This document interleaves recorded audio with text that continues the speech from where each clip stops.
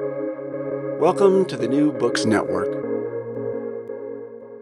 Hi, everyone. This is AJ Woodhams, host of the War Books podcast, where I interview today's best authors writing about war-related topics. Today, I am really excited to have John Lisle on the show for his new book, The Dirty Tricks Department, Stanley Lovell, the OSS, and the Masterminds of World War II Secret Warfare. John Lisle is a historian of science in the American intelligence community. He earned a PhD in history from the University of Texas and has taught courses on U.S. history, cyberspace, and information warfare. His writing has appeared in Scientific American, Smithsonian Magazine, Skeptic, the Journal of Intelligence History, and Physics in Perspective. John, how are you today? I'm great. Yeah, I'm excited to talk about this book. Thanks for having me. Yeah, well, me too. And thanks for coming on the show. I know this is your first book, so congratulations on that. Thank you. Thank you. Yeah. I've been working on it while I was in grad school and kind of finishing up after I got my PhD, and so it really is not just a relief, but exciting to put it out there in the world because I feel like, man, I've been working on this for so long, and now I'm getting to see people's reactions and see them enjoy it. So that's been a lot of fun. Yeah, well, I mean, and so I'm not a published author myself yet, but hopefully one day.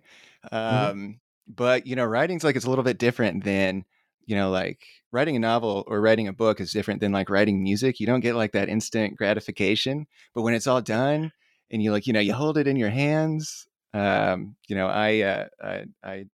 can see why that would be exciting to you now.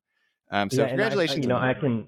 I sympathize with that idea of the instant gratification because writing this, I would write drafts of chapters and read over it, and this took many years, and I've edited this dozens of times, and every time I would edit a chapter, I would think, there's not that instant gratification because I think, oh, I can do this section a little better, I can do this a little better, and every time I read through it, I thought, oh, this can be a little bit better, but it was gratifying at the very end because I thought, wow, I have progressed so much in my writing ability just by going over this and learning.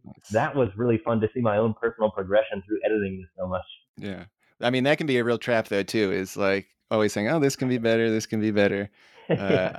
I've found myself saying that probably too many times. Well, what made you want to write this book, John? I had learned of some of the stories that are in this book from several different places, and I didn't realize that they were really connected. So some of the big stories in this book have to do with like bat bombs during World War II, strapping incendiary napalm devices to bats. Other stories have to do with glowing foxes released in Japan, or all kinds of these interesting schemes, forged documents, camouflage disguises, truth drugs. And I had heard of a lot of separate parts of this book from several different sources, and I never really connected them in my mind. I just thought, oh, that's an interesting scheme that happened during World War II. But it was while I was writing my dissertation in grad school at UT that I came across this figure of Stanley Lovell. He was the head of this branch of the OSS that I kind of write about. And Stanley Lovell was the character that connected all of these interesting stories. And so when I realized, oh, these are all part of the story, it's all part of Stanley Lovell's story, that's when I thought, well, this is too good not to write about. So I was writing my dissertation on a different topic, and I found this topic with Stanley Lovell, and I thought, well, in my spare time, I've got to write about this because it's a hobby. Like I can't put it down at this point. So that's how I kind of got into it. It was just too good of a story not to want to write about. And I can definitely see how the gears would start turning because some of the stories are just wild. It's really just crazy. So Stanley Lovell, he's head of the R&D department at the OSS, which we'll get into. But the dirty tricks that are described in your book, I thought were wild and bananas and crazy. How did you get interested in intelligence history, specifically World War II intelligence history? I think that mostly does go to when I was in grad school getting my PhD. I was writing my dissertation on a group of American scientists called the Science Attaches. These are kind of diplomat scientists who were sent abroad by the State Department to different embassies. And I started realizing that they had really deep connections with the CIA and the intelligence community. And so that understanding that connection is kind of what got me interested in scientists in the intelligence community And from there, I kind of learned about these stories. So that's kind of the genesis of my interest in the topic. And then, yeah, I had further interest, I guess, in the specific individuals when I learned about. Well, let's dive actually into, we'll start with the OSS, the Office of Strategic Services. That's Mm-hmm. correct, yeah? Okay. Yes. So what was this office? What were the circumstances around which it was created? Yeah, the OSS, it's easy to think of it kind of as the precursor to the CIA. So during World War II, there wasn't a CIA. Instead, there was the OSS. It was the United States' centralized intelligence organization. The purpose of it was to gather intelligence from abroad, either by sources or spies or something like that, have people back in the United States who would analyze that intelligence. And the idea is to inform the president of everything that's going on. Before the OSS, there were still intelligence kind of agencies in the United States, most notably associated with the military branches. So there was, Army intelligence, naval intelligence. But William Donovan, who would become head of the OSS, he really advocated for President Franklin Roosevelt to create a centralized intelligence organization so that each of these independent organizations aren't duplicating each other's research, aren't spending kind of unnecessary funds. He wanted one place that would gather all of that intelligence together and analyze it and inform the president and have the most accurate, up-to-date information possible. So that's the idea behind the OSS. And so this is 1940, Yes, yes. 1940. It really starts right after Pearl Harbor, so early Okay. 1940, right around 41. then. Yeah. So Yeah. yeah, but before Pearl Harbor, there was kind of an organization called the COI, the Coordinator of Information, and it's kind of the brief precursor to the OSS. But right in 1942, it becomes the OSS. So right in that time period. And so, one of the things so the OSS is this, it's this very new branch. Obviously, this is, Pearl Harbor, America is at war. The OSS at first kind of has a, I don't know if bad reputation is the right word, but you say in your book it was mocked as oh so social, Yes, yes. for what OSS stood for. Why was that? And talk about the types of people in the OSS.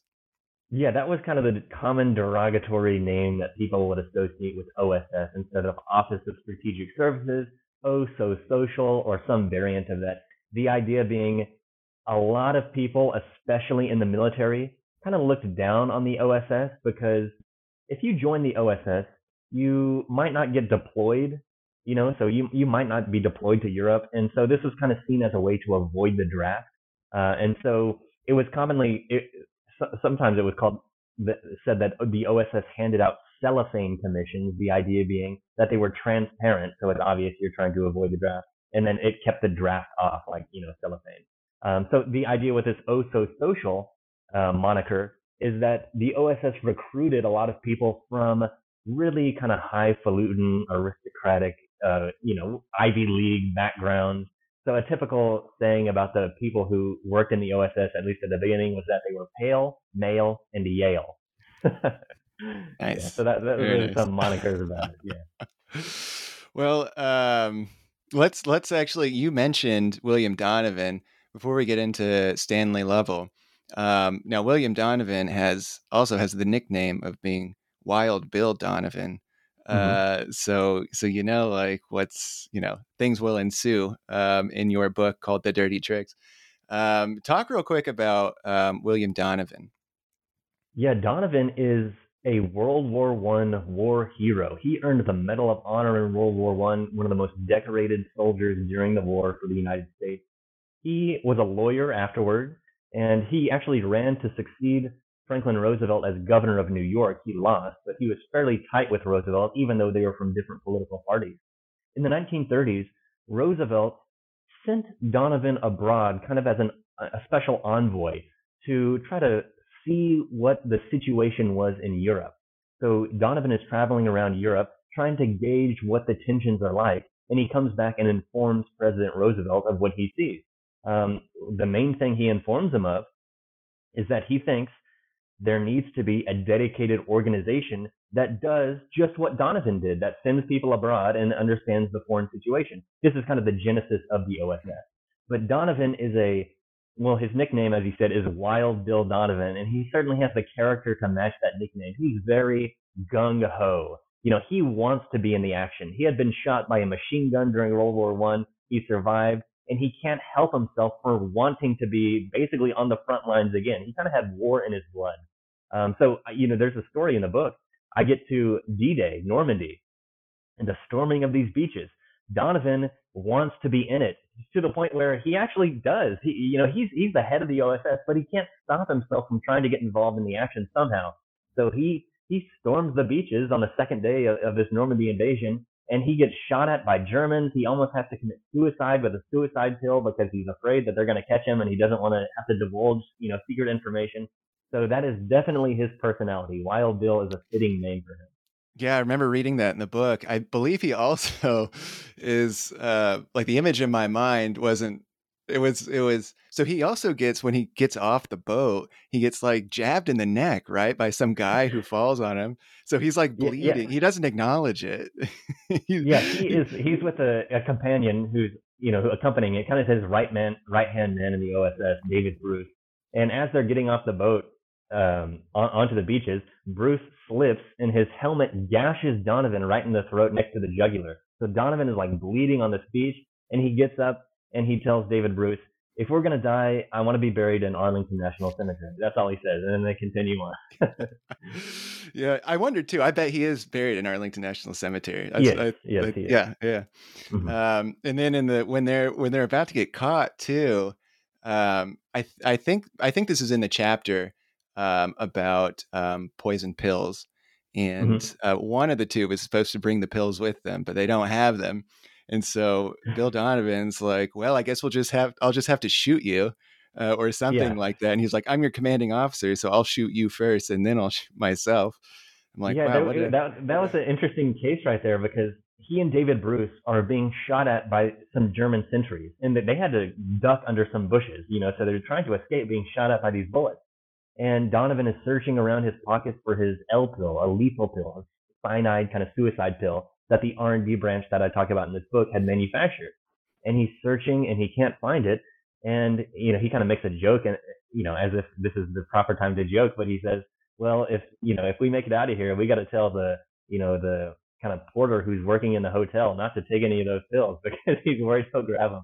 But anyways, Donovan says to David Bruce, "I'll shoot first." And at first, David Bruce takes this as, "I'll shoot at the Germans first so that you can run away, and then you give me cover. I'll give you cover, you give me cover." And David Bruce says, "Well, we're going to shoot at them with our pistols? That's not going to do much." And Donovan says, "No, you're mistaking me. I'll shoot you first, and then I'll kill myself. As your commanding officer, that's my duty." But eventually they were able to make it out and run away, so they didn't have to, commit suicide. But it was on the menu. Yeah, and I really enjoyed the stories, the anecdotes like that are in your book. There's several of them. Let's pivot real quick to Stanley Lovell, who really takes center stage in your book. Obviously, his name is on the cover. So, talk a little bit about Stanley Lovell. Who was he? What was his background? And what kind of person was he? Lovell is a chemist from New England. He is, before the war, just working in several different shoe and leather factories. So not kind of a profession that you would think would lend to this kind of creating of these dirty tricks. But he was fairly close with a man named Vannevar Bush. Vannevar Bush was an electrical engineer, but he was kind of the unofficial science advisor to President Roosevelt. So he had really high contacts in high places. Vannevar Bush is the man who kind of coordinated wartime scientific research for the United States during World War II. He was overall kind of the person that anyone would report to as the head of like the Manhattan Project or developing radar or proximity fuses or anything like that. So Stanley Lovell knew Vannevar Bush. They were both from kind of around Boston. Vannevar Bush during the war kind of recruits Stanley Lovell. Lovell becomes an aide for Bush, and then Bush eventually recommends that Lovell join the OSS.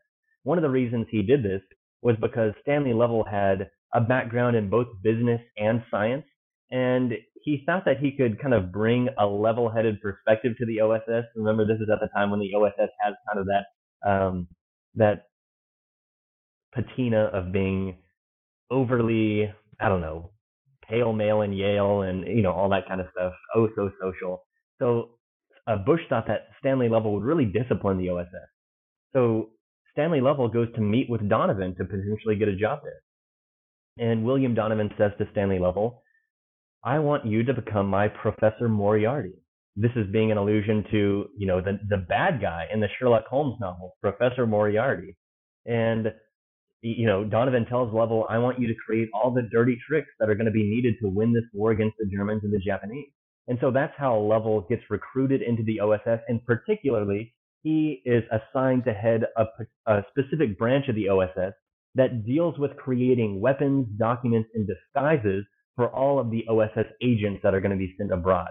This branch becomes called the Research and Development Branch, the R&D branch, what the title of this book refers to, the Dirty Tricks Department. So this is really what the book is about. That's how Stanley Lovell becomes the head of it. And Stanley Lovell, so kind of contrasting him to Bill Donovan, nobody calls Stanley, Wild Stanley. What was his personality? He seemed a little bit more tame. Talk a bit about the kind of person he was. Yeah, so that's one of the major arcs of this book, is watching Stanley Lovell develop throughout the course of this war. At the beginning of the war, he's kind of a shy scientist. I mean, that's what he is. And he wants to use his science before the war for good. He was basically an orphan. Both of his parents died when he was very young. The rest of his family wouldn't take him in. And his older sister, who was only older by a few years, she basically raised him. She was a seamstress and she paid for his schooling and all kinds of stuff. And so he was basically orphaned from a young age. But he got this great education, and he felt indebted to his country. Like he owed a personal debt to it because it allowed this orphaned boy to get such a great education. And so he had this personal conflict. He wanted to use his scientific expertise to help people. He kind of had like a Hippocratic obligation. I need to help people and do something good. But at the same time, the way to help his country at this particular moment in time was to develop deadly weapons, or at least he's recruited to. So he has kind of this personal conflict of what to do. He actually meets with William Donovan, and he says, I don't know if I feel comfortable doing this. I don't know if I feel comfortable becoming the head of this R&D branch. And Donovan tells him to basically grow up. You'll ease into it. And that's basically what happens. Lovell becomes the head of this branch, and throughout the course of the war, you really see his moral, intellectual, personal development. By the end of the war, Stanley Lovell, this guy who is at first so reluctant to be involved in deadly weapons, is advocating for the United States to use basically weapons of mass destruction, biological weapons, chemical weapons, the atomic bomb. So you really see his moral arc throughout this story, and that's one of the main things I wanted to try to draw out. Yeah, and I later on in the interview, I want to ask you about kind of the moral dilemma. Specifically, I was struck by that with Stanley Lovell, particularly when you get to the part about biological weapons and chemical weapons. But before we explore the moral dimension, let's actually talk about some of these tricks. Because they're just cool stories. So first, let's just talk about just like the crazy ones, just like some of the really wild ones. What were some of the craziest tricks that the OSS tried? The two that immediately spring to mind whenever we're talking about like outlandish kind of stuff that's going on in this R&D branch both involve animals, and I kind of mentioned them before: bat bombs and glowing foxes. So I can briefly kind of describe what are bat bombs and glowing foxes. The idea with a bat bomb had actually sprung from a dentist who had taken a trip to Carlsbad Caverns right before Pearl Harbor, and then after Pearl Harbor, he was thinking how he can help his country, the United States, defeat the Japanese. Well, he had just been to Carlsbad Caverns, which are these caverns in New Mexico, home to millions of Mexican free-tailed bats. And he realized, what if this guy's name is Little Adams. And he thought, what if we capture bats, we strap onto them incendiary devices that blow up and start fires, and we release the bats in Japan. The bats will then roost in buildings and warehouses and everything. And then if there's a time delay on the explosives, then the explosives will blow up after a predetermined time, and it will catch fire to all these buildings.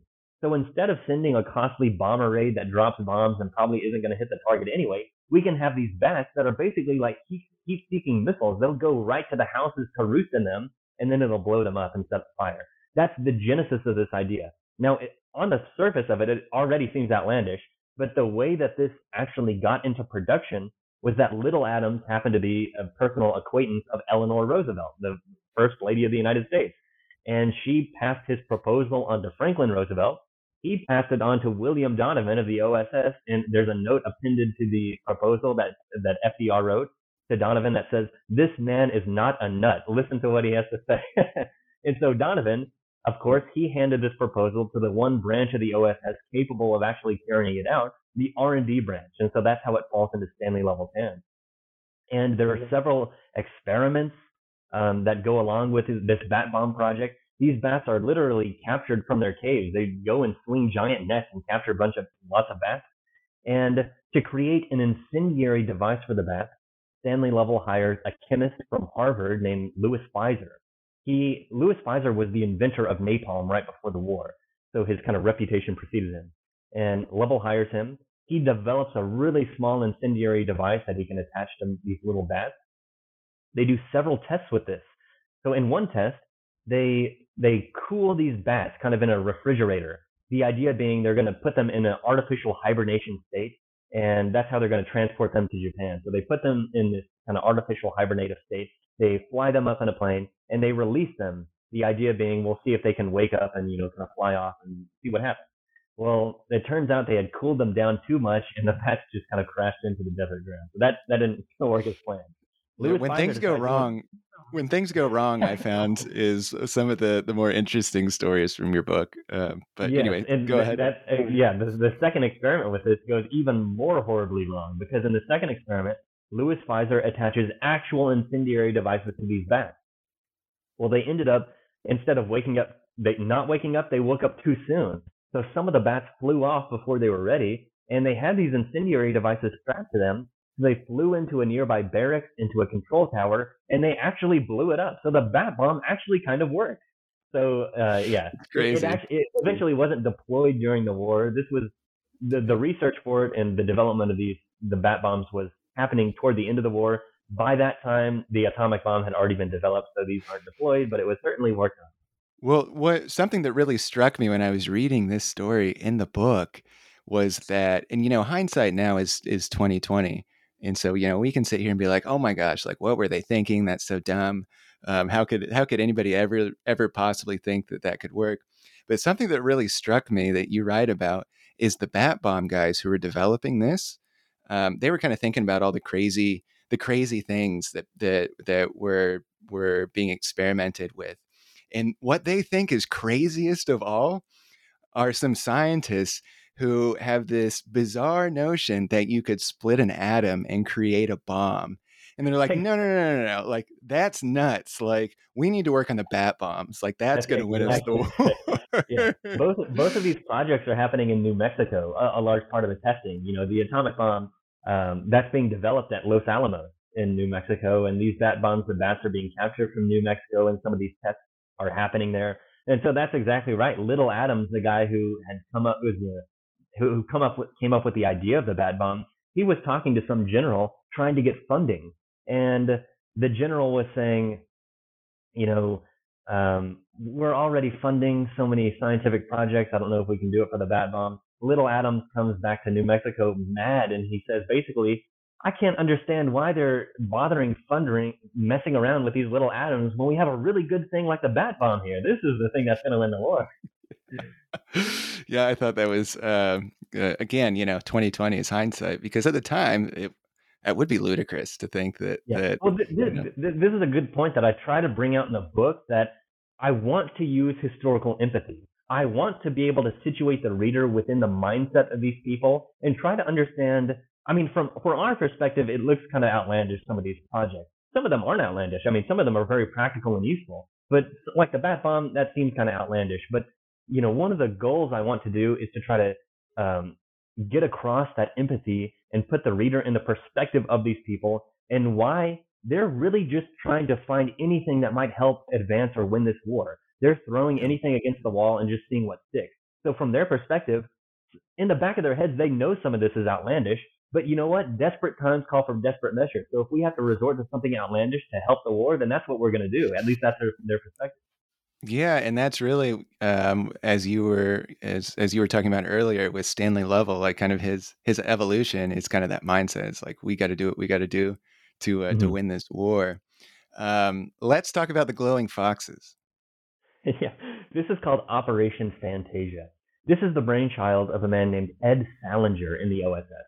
He was a businessman who had, before the war, done business in Tokyo, so he knew Japanese culture. He understood a lot of practices and rituals and religious customs of the Japanese, in the Shinto religion especially. That's why he was useful to the OSS, because they thought that he could help us, plot psychological warfare against the Japanese.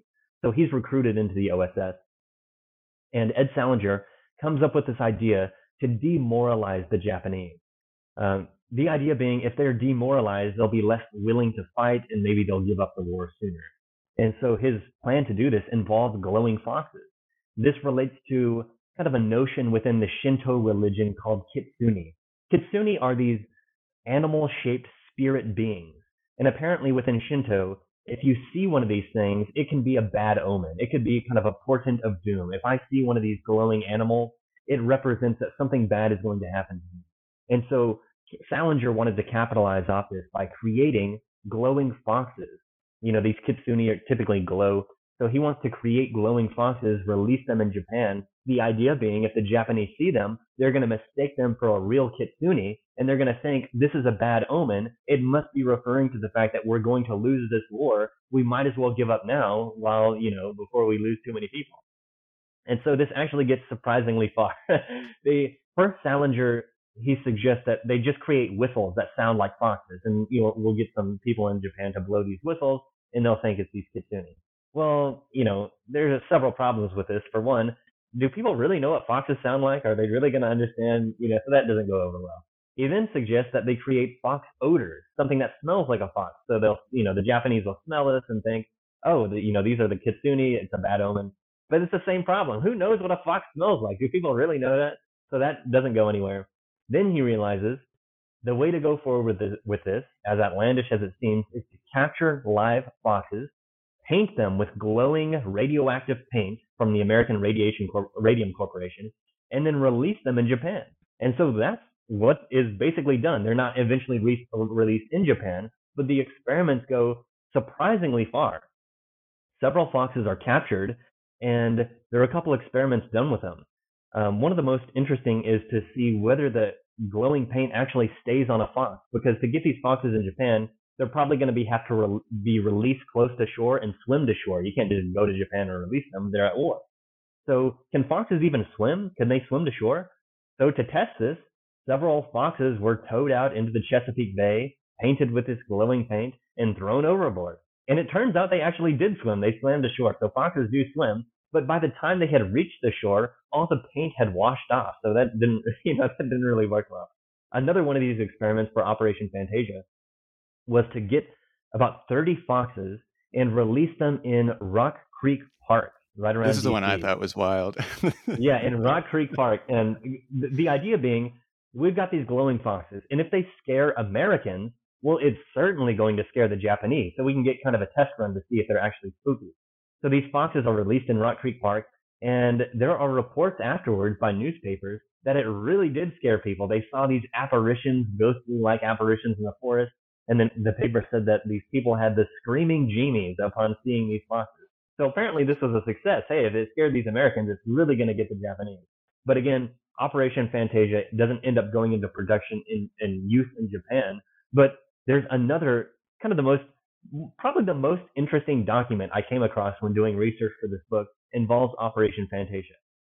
Ed Salinger, when he's doing these experiments with the R&D branch, the OSS, and trying to think of how to really demoralize the Japanese, he remembers a tale from Shinto in Japan that talks about the worst portents of doom are fox-shaped beings that have what he called, death's head upon them. And by this, they mean like a human skull, a skull upon their head. And so he comes up with this idea to taxidermy a fox, to paint it with his glowing paint, to get a human skull and attach it to the fox to make it seem as if it's got this, death mark, and then to have a mechanism that raises and lowers the jaw of this human skull, and they're going to project audio to make it seem as if this fox with a human skull is talking to the Japanese, telling them to lay down their arms and give up this war. Then they're going to attach this whole thing to a balloon to make it seem as if it's floating around, so all the Japanese are going to be able to see it. So it's just completely crazy. But It's this is so that bananas. I couldn't believe it when I saw the document explaining this. Oh my gosh, this is actually a real thing. Yeah, and I found myself wondering what was the fixation with everybody in animals, because it wasn't just, frankly, it wasn't just the OSS. You write about how I think both the Soviets and the British were stuffing rats full of explosives and like putting them in German coal mines and stuff like that. What was Yeah, this? Why were animals always that's a why good did they get question. so much focus? Yeah, I don't know why animals specifically, but they certainly do. So Yeah. you mentioned these rat bombs. This is a British invention, the SOE, the Special Operations Executive. This is kind of the analog to the OSS for the British. And so the idea behind the rat bombs is that you'll get a taxidermied rat, you'll stuff it full of explosives and sew it up, and you'll throw it into a coal reserve, like a German coal reserve. The idea being the Germans, when they shovel this coal into their boilers of their locomotives, their trains, they're not really going to, if they see a rat, they're not going to pick it up and throw it out. They're just going to shovel it in too because it's already there. And so this explosive rat, if they shovel it in, it's going to blow up into flames and it's going to destroy this locomotive. So there were bat bombs that I talked about. There are rat bombs. There's also the idea of a cat bomb. So any variation of at bomb, it's got everything. Yeah. Yeah. And the cat bomb, I think that was like cats getting dropped from planes to like guide missiles, right? Wasn't Yeah, that? this okay, so in defense of the R&D branch, Stanley Lovell knew that this was not going to work. He knew that this was a stupid idea. But there was a senator in the United States who thought that it was a good idea. And when the senator is telling you to pursue something, Stanley Lovell didn't really think that he could, say no. I mean, if you want to keep your funding coming from Congress, well, you better please Congress. So he feels pressure to pursue, to at least, he knows it's not going to work, but he at least does a quick test to prove that it doesn't. The idea of this cat bomb is that cats don't like water. And so they're naturally going to seek land. So if you drop a cat from the air, from like an airplane, it's naturally going to try to land on a ship because it doesn't want to hit the water. So what if you just attach a bomb to this cat and you drop it? Then it's like a seeking missile because it's going to avoid the water and hit the boat. That doesn't make any sense from a physics perspective, but this senator really insisted this is going to help the war. So they had to do an experiment, and obviously it didn't work. Yeah, and it should be noted too that that came from, this was honestly, this is like the biggest mistake, was this came from like a public appeal, being like just out to everybody in the United States, send us your ideas for weapons that we could build to win this war. And so they just get like all these outlandish ideas. I think you talk about Stanley Lovell or maybe William Donovan just getting like harassed with people wanting them to hear their ideas that they know are bad ideas, but they've just got like kind of this influx of people wanting to help out, I suppose. Mm-hmm. Yeah, this is one of Donovan's projects during the war to try to recruit as many ideas as he can. I mean, why not tap into this inventive American spirit, he thinks. So he puts out a call to American inventors to send in your proposals for ideas. And, if they're any good, then we'll try to pursue them. They'll be passed on to Stanley Lovell, for instance, and he'll develop them. So a lot of these ideas are somewhat outlandish. Actually, the bat bomb actually comes from this kind of thing too. Little Adams is a dentist, and he submits this proposal. He had the kind of connections to Eleanor Roosevelt, which is why it gets pursued a little bit more. But yeah, the cat bomb originates from that. There are several others. Not many of them are actually pursued. It was just kind of random people. There are several proposals for death rays and all kinds of stuff that obviously were just Well, we've talked about like some of like these crazy ideas that obviously never were used. What were some of the dirty tricks that were actually used and did actually help the war effort? Yeah, so there are a couple things to keep in mind with the things that were really useful. The first one is that this R&D branch that I'm talking about of the OSS, it's really composed of three different divisions make up this R&D branch. One division is its purpose is to create the weapons and devices like silenced pistols and explosives and all, like the bat bomb and all that. That's the weapons kind of division. Another division is the documents division. Its purpose is to create all the forged passports and train tickets and ration tickets and all of that a undercover agent might need when they're going abroad to spy or sabotage. And then the last division is the camouflage division. This division was in charge of providing the disguises for these undercover agents, making sure they had authentic clothing and cover stories and all that. So I would say these last two divisions, the documents division and the camouflage division, these were the most useful. These were the most useful because it allowed agents to go abroad and gather this intelligence that otherwise probably wouldn't have been gathered. And then that intelligence could be sent to the United States where it can be used to make informed decisions on the war. So I think that's probably the most useful parts of this R&D branch. Another useful part of the documents and camouflage division, it allows these agents to go abroad where they train resistance forces. So they're undercover as they're a civilian or something in France, let's say, and they train resistance forces who then sabotage the Germans. So I think those two divisions are probably the most useful. However, there are some very useful devices that the R&D branch creates. It's not just bat bombs and glowing foxes. Those are some of the exciting stories, but there are actually some useful things. One of the most useful, I think, is probably an invention called the mole. The mole is this light-sensitive explosive device. The idea being that a saboteur could attach this little device to a train. And when the train moves into a tunnel, the device notices a sudden shift from light to dark. And that shift triggers the explosive, so it blows up. Now, the usefulness of this is that the train is derailed, and so it eliminates this, let's say, German train, but also it plugs up the tunnel, so no other trains can get through. Well, that's very useful.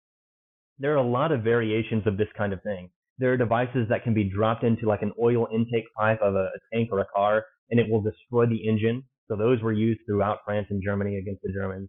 There's another explosive device or invention called Aunt Jemima. Aunt Jemima is a fairly well-known device that's created by this R&D branch, but it's basically flour. It looks like flour. You can bake it, you can eat it. It can be made into cupcakes or cookies or muffins or whatever. But within this flour is some explosive material. And so you can bake it and do everything with it, but if you set a specific charge to it, it'll blow up. The thing about Aunt Jemima, which made it very useful, is that you can sneak it into enemy territory pretty much undetected. If anyone's bringing flour somewhere, no one's really going to suspect that they're carrying explosives. So the fact that the flour itself is the explosive is what made it really useful because it was disguised.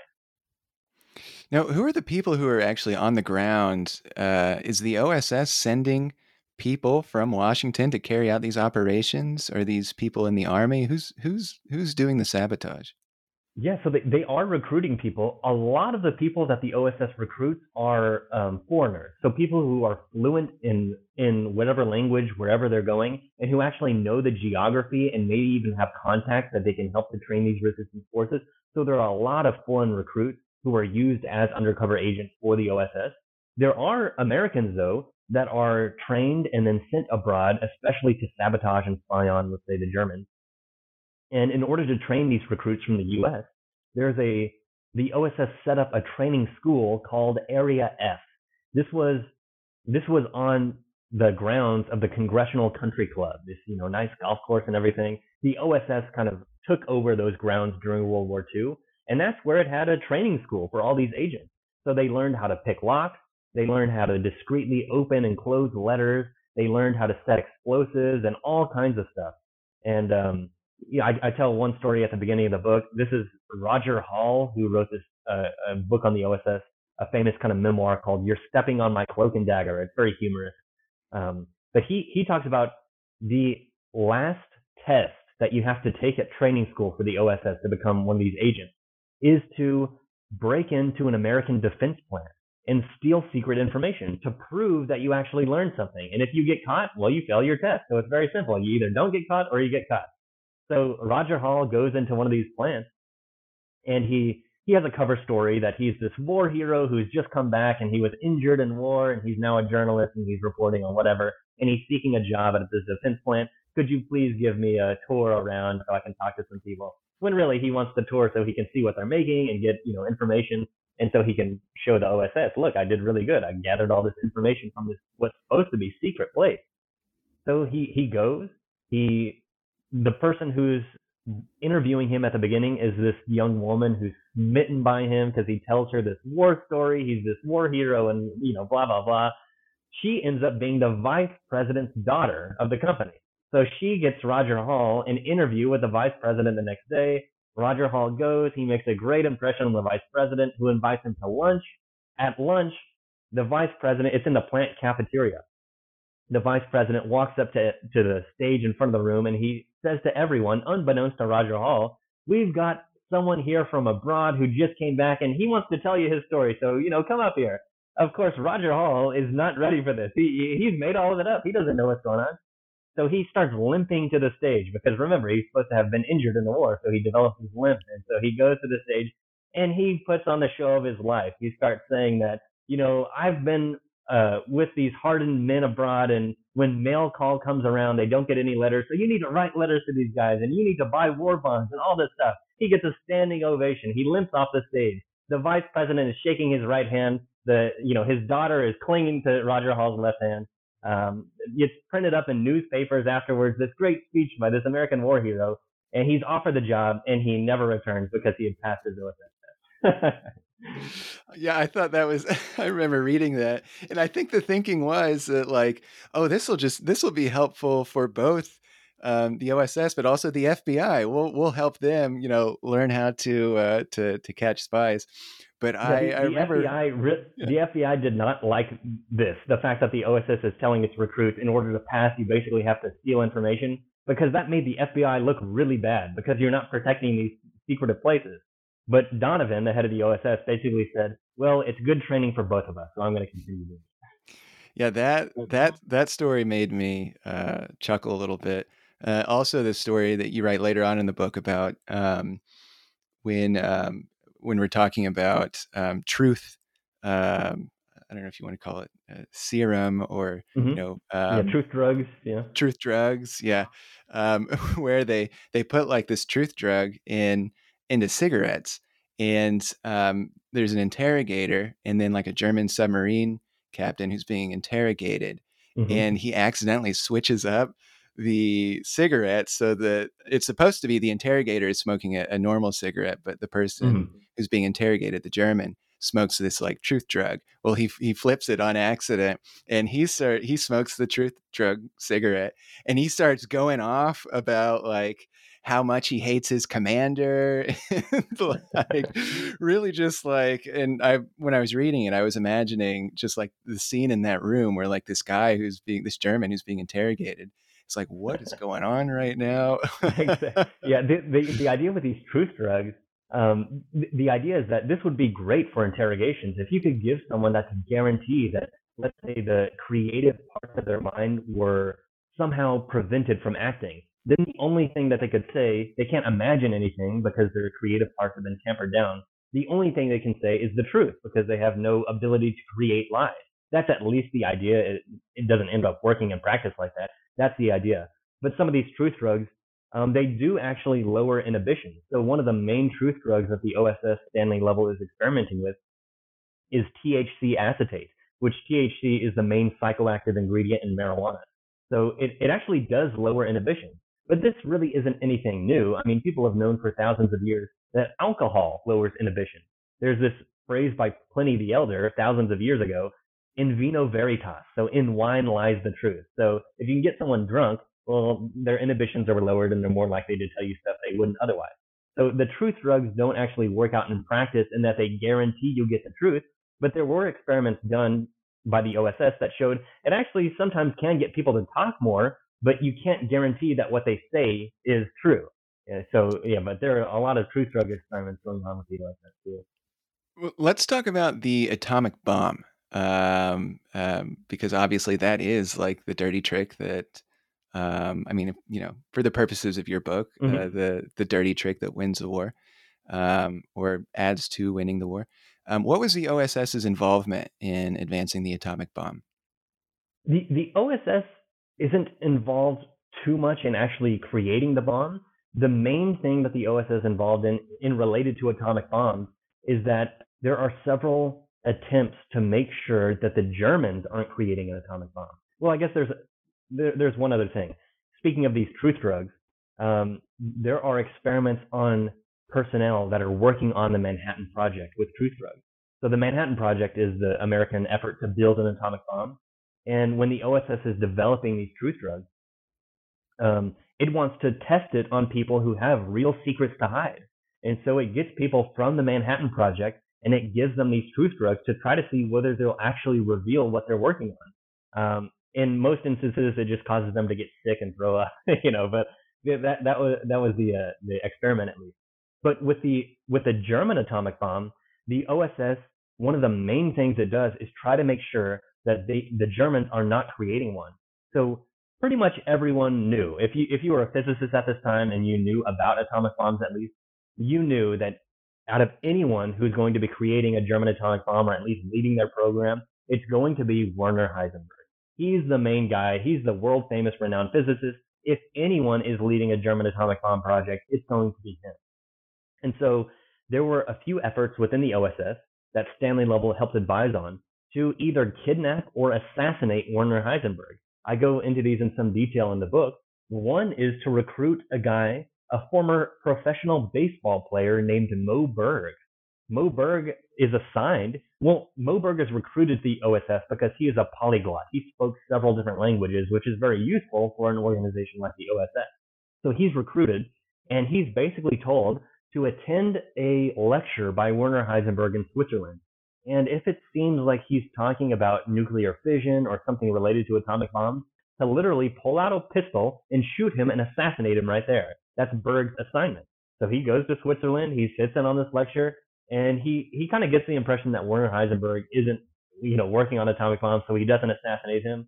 But that's kind of the OSS's main connection to atomic bombs, is that it is trying to prevent the atomic bombs from being created in Germany. Yeah, and I think too, if I remember correctly, before the goal was to assassinate Heisenberg, they actually wanted to kidnap him and bring him to America, but the Manhattan Project had progressed, so they didn't see a need for that. One of the guys who's tasked with this is someone named Karl Eifler. He was the head of what's called Detachment 101 in Burma. He's trying to destroy a Japanese airbase, but he gets recalled to the United States and assigned basically this task of kidnapping Werner Heisenberg before Mo Berg is put on an assassination kind of scheme. The problem with Karl Eifler is that he was extremely loud and gregarious and rambunctious, and he was very similar to Donovan in a lot of ways, but with even less of a filter.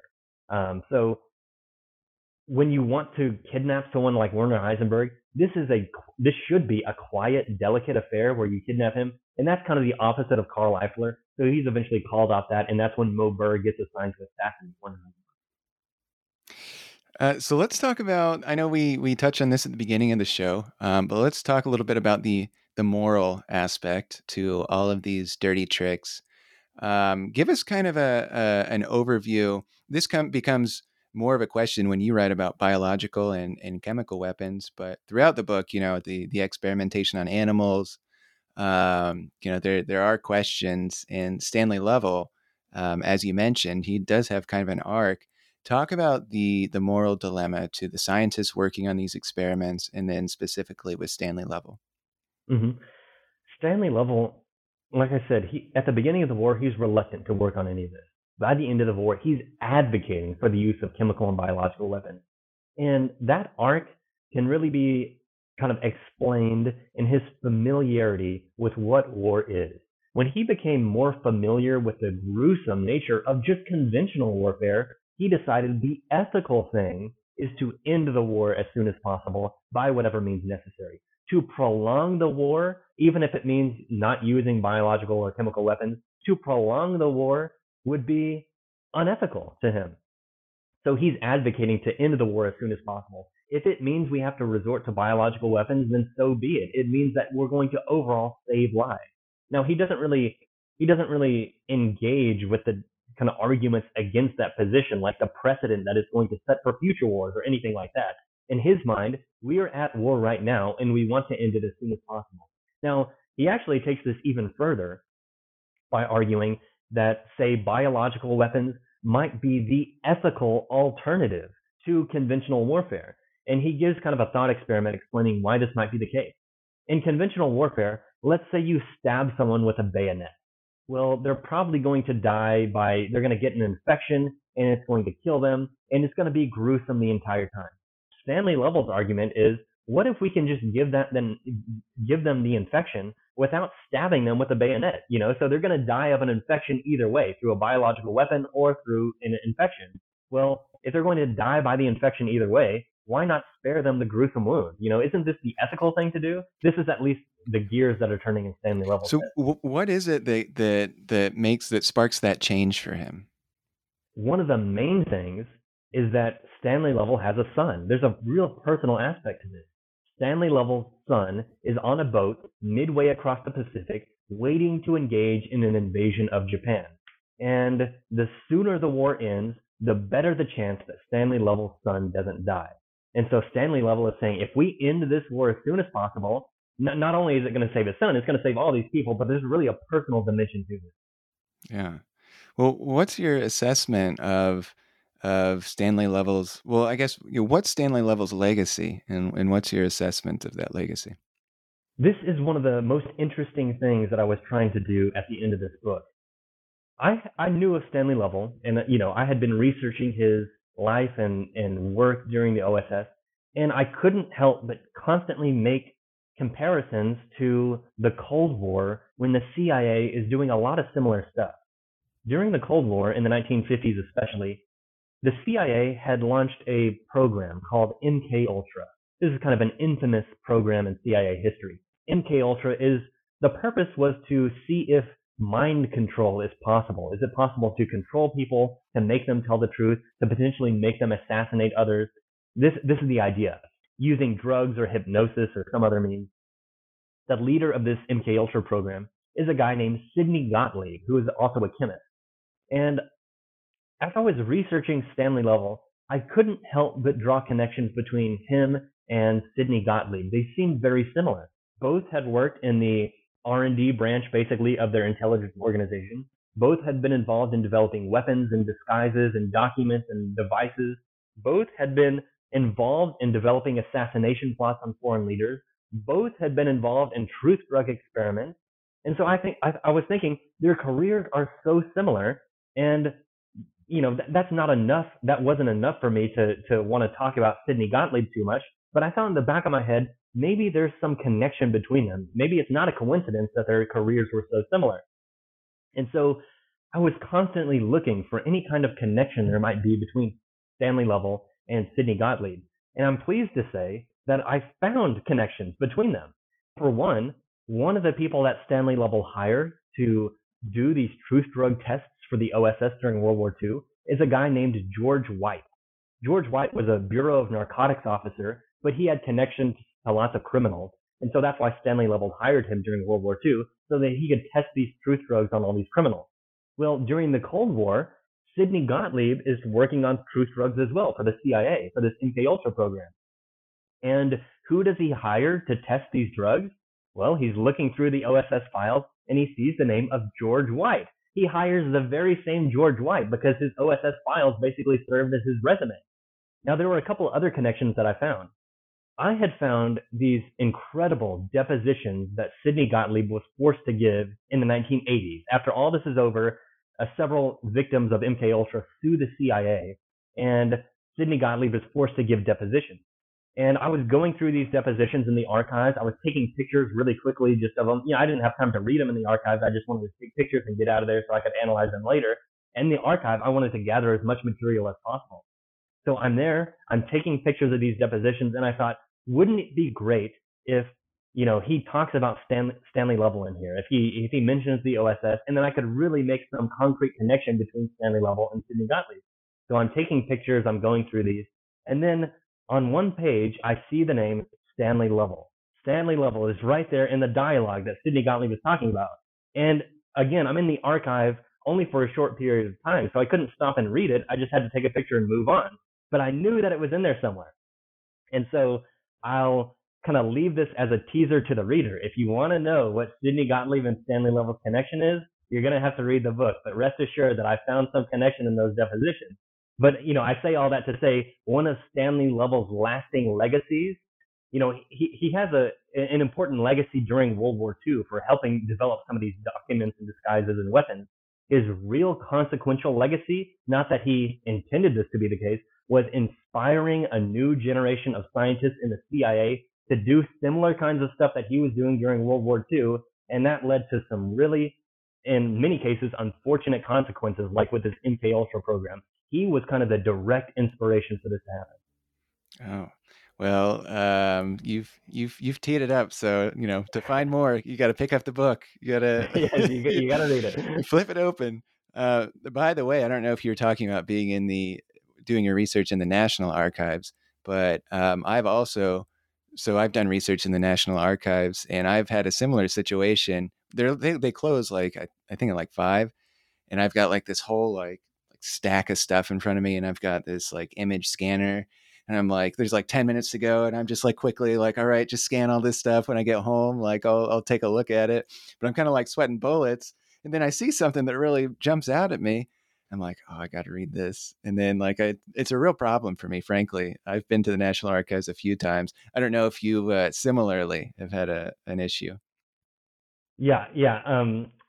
The National Archives is notoriously difficult because you have to go through so many steps in order to get the material, which I guess makes sense. It's like, important material, but you've got to, submit your thing. And then if it's classified or if it's been declassified, you have to go get a little number on each picture. It has to show the number showing that this is declassified, and you have to, go through all kinds of steps. It's so cumbersome. There's a range of experiences in the archives. In the National Archives, it's like the most intensive I've experienced. There are other archives, I won't name them, but you go to, and you say something like, oh, I'm interested in the papers of, X scientist, whoever it is. And they just bring you a box and they say, okay, have fun, see you in a bit. And you have free reign to do all these documents. So, I prefer the latter because it gives me access, and, it's a little easier to get these documents. Yeah, the National Archives is pretty intense, though. Well, John, this has been a great interview. Like I said, I really enjoyed your book. I hope people read about all these very fascinating dirty tricks that were used during World War II. What are you working on next? Yeah, I'm fortunate. I've got a grant from the National Endowment for the Humanities, and it's going to help me write a project that pretty much takes off where this one ends.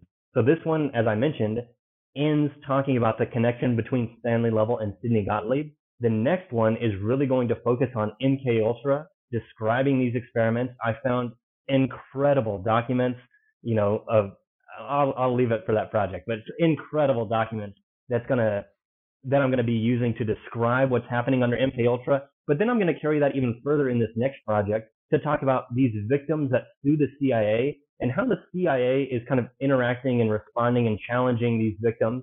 So it's about MK Ultra, but it's also about this pursuit of justice. So that's what the next project is going to be.